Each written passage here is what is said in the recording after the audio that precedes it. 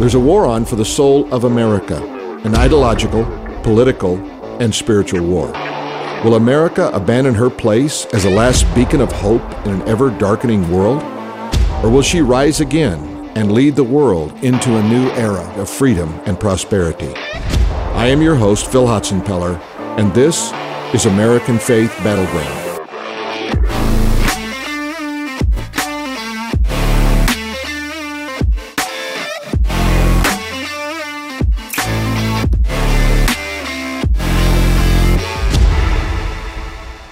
Hello, I'm Phil Hotzenpeller with Battleground and AmericanFaith.com. We need to talk about the underdog today. You know, right now, Zelenskyy is the underdog in Ukraine, and everyone is loving him.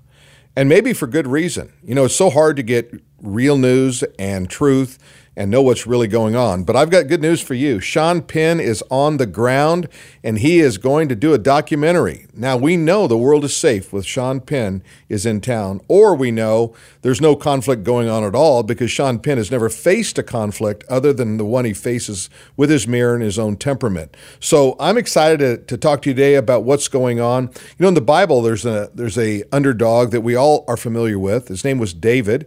He faced a giant named Goliath. The difference is it was a real conflict, real people, real God, and real truth coming out. So I want to just take a few minutes and walk through some things that are happening here. I do feel like Solomon, when he wrote in the book of Ecclesiastes, he who increases in knowledge increases in sorrow. And I feel like day by day when I peruse through media outlets, information, and I'm getting more and more information. I don't know if I'm getting truth, but I'm getting more and more information. I'm thinking, wouldn't I be happier if I just didn't know anything? You know, how happy was a medieval man? The only thing he knew what was going on was when the blacksmith was out of town and he couldn't get his horse shod. So why all this is happening in the Ukraine? Is this a legitimate event that's happening here it's the classic underdog, or is there something more that we need to understand? One thing is clear. This is a clear deflection because the COVID false narrative is collapsing.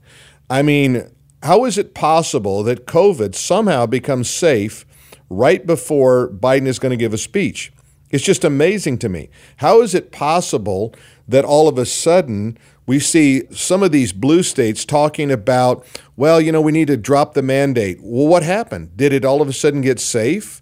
We see increasing number of people that have gotten the shot and got the booster, and now they're getting COVID. What is really happening here? Well, I'm telling you that what is on the surface is never what's really, really happening. Just saw an interesting article. I don't know if you saw this, but Biden claimed in his first press speech talking about the Ukraine narrative that we had given $650 million in defensive aid to the Ukraine in 2021. And on Friday, he said we gave another $350 million. Now, if my math is right, that's $1 billion.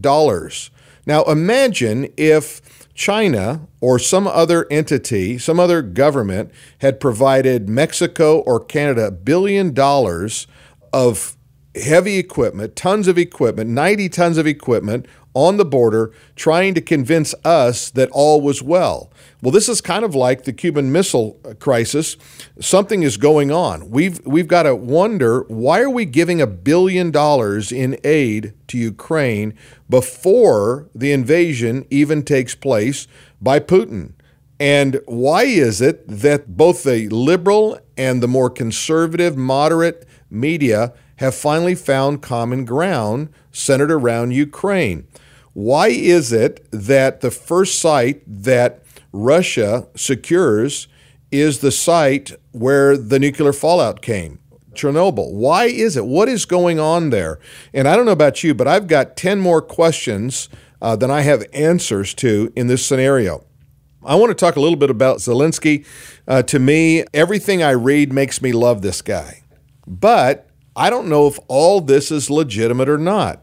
You know, there's a picture that appeared of him in military uniform, and it comes to find out it's not a current one. It actually dates back to a previous time in his career where he's actually donning that military uniform. Does it not have one now? Can we not get a real picture? Is he really out front? I certainly hope so. I want to believe everything I'm reading. I want to believe about the 2014 Ukrainian beauty model that now is by the way, she looks decked out perfectly. I mean, she's got the right uniform, she's got the right gun, she's got the right shooting glasses. She looks like she is ready to go, not to battle, but probably out to a really chic kind of shooting range where everybody can take some great photo ops of her.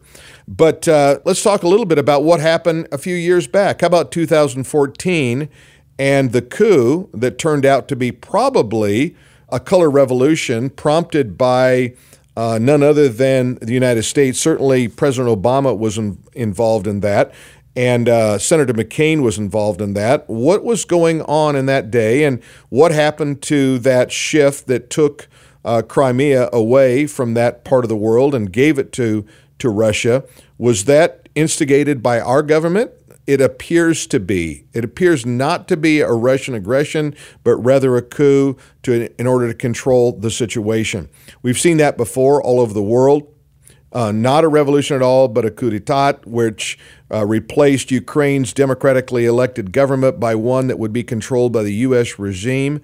And this truth is the exact opposite of the U.S. and allied news reporting about the coup, as it have been instead called the Maiden Revolution, and how America and its allies and the vassal nations deceives people just as viciously as dictators do. No, you don't want to hear that news, but our government hasn't exactly given us reason to buy into truthfulness.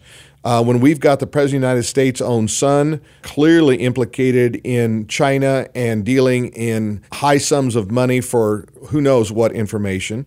Clearly, Biden himself is probably implicated in this. We don't know. I'm going by the best knowledge that I can get from the sources that I can find. Now, how about you? What is it about Zelenskyy that makes you love him? Well, clearly, let's go back to the underdog. The underdog in our mind, we identify with. We're all looking for a hero. That's why we love Superman. That's why we love Batman, Spider-Man, all of those things. And by the way, I've said this before, when I watch Spider-Man, I am Spider-Man. I mean, I'm swinging from buildings.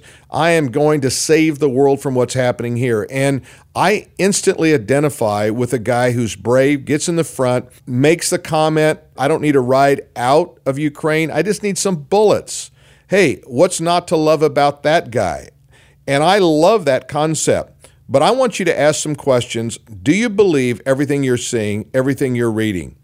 And if not, what are you going to do about it? I think the best thing to do is try to cross-pollinate every source you possibly can. Get outside of mainstream media. Get in some of these independent, smaller kind of news reporting.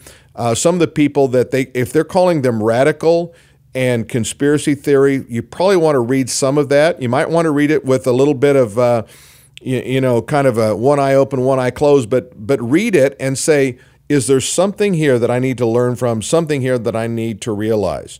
Hey, at AmericanFaith.com, we try to bring you news that you can trust. We try to give you reports that other people aren't, or at least give you a twist on the story that brings in some of these other sources that is scooping out what's really happening in our world. And let's pray for Ukraine. Let's pray for the people. Here's where the real suffering comes in.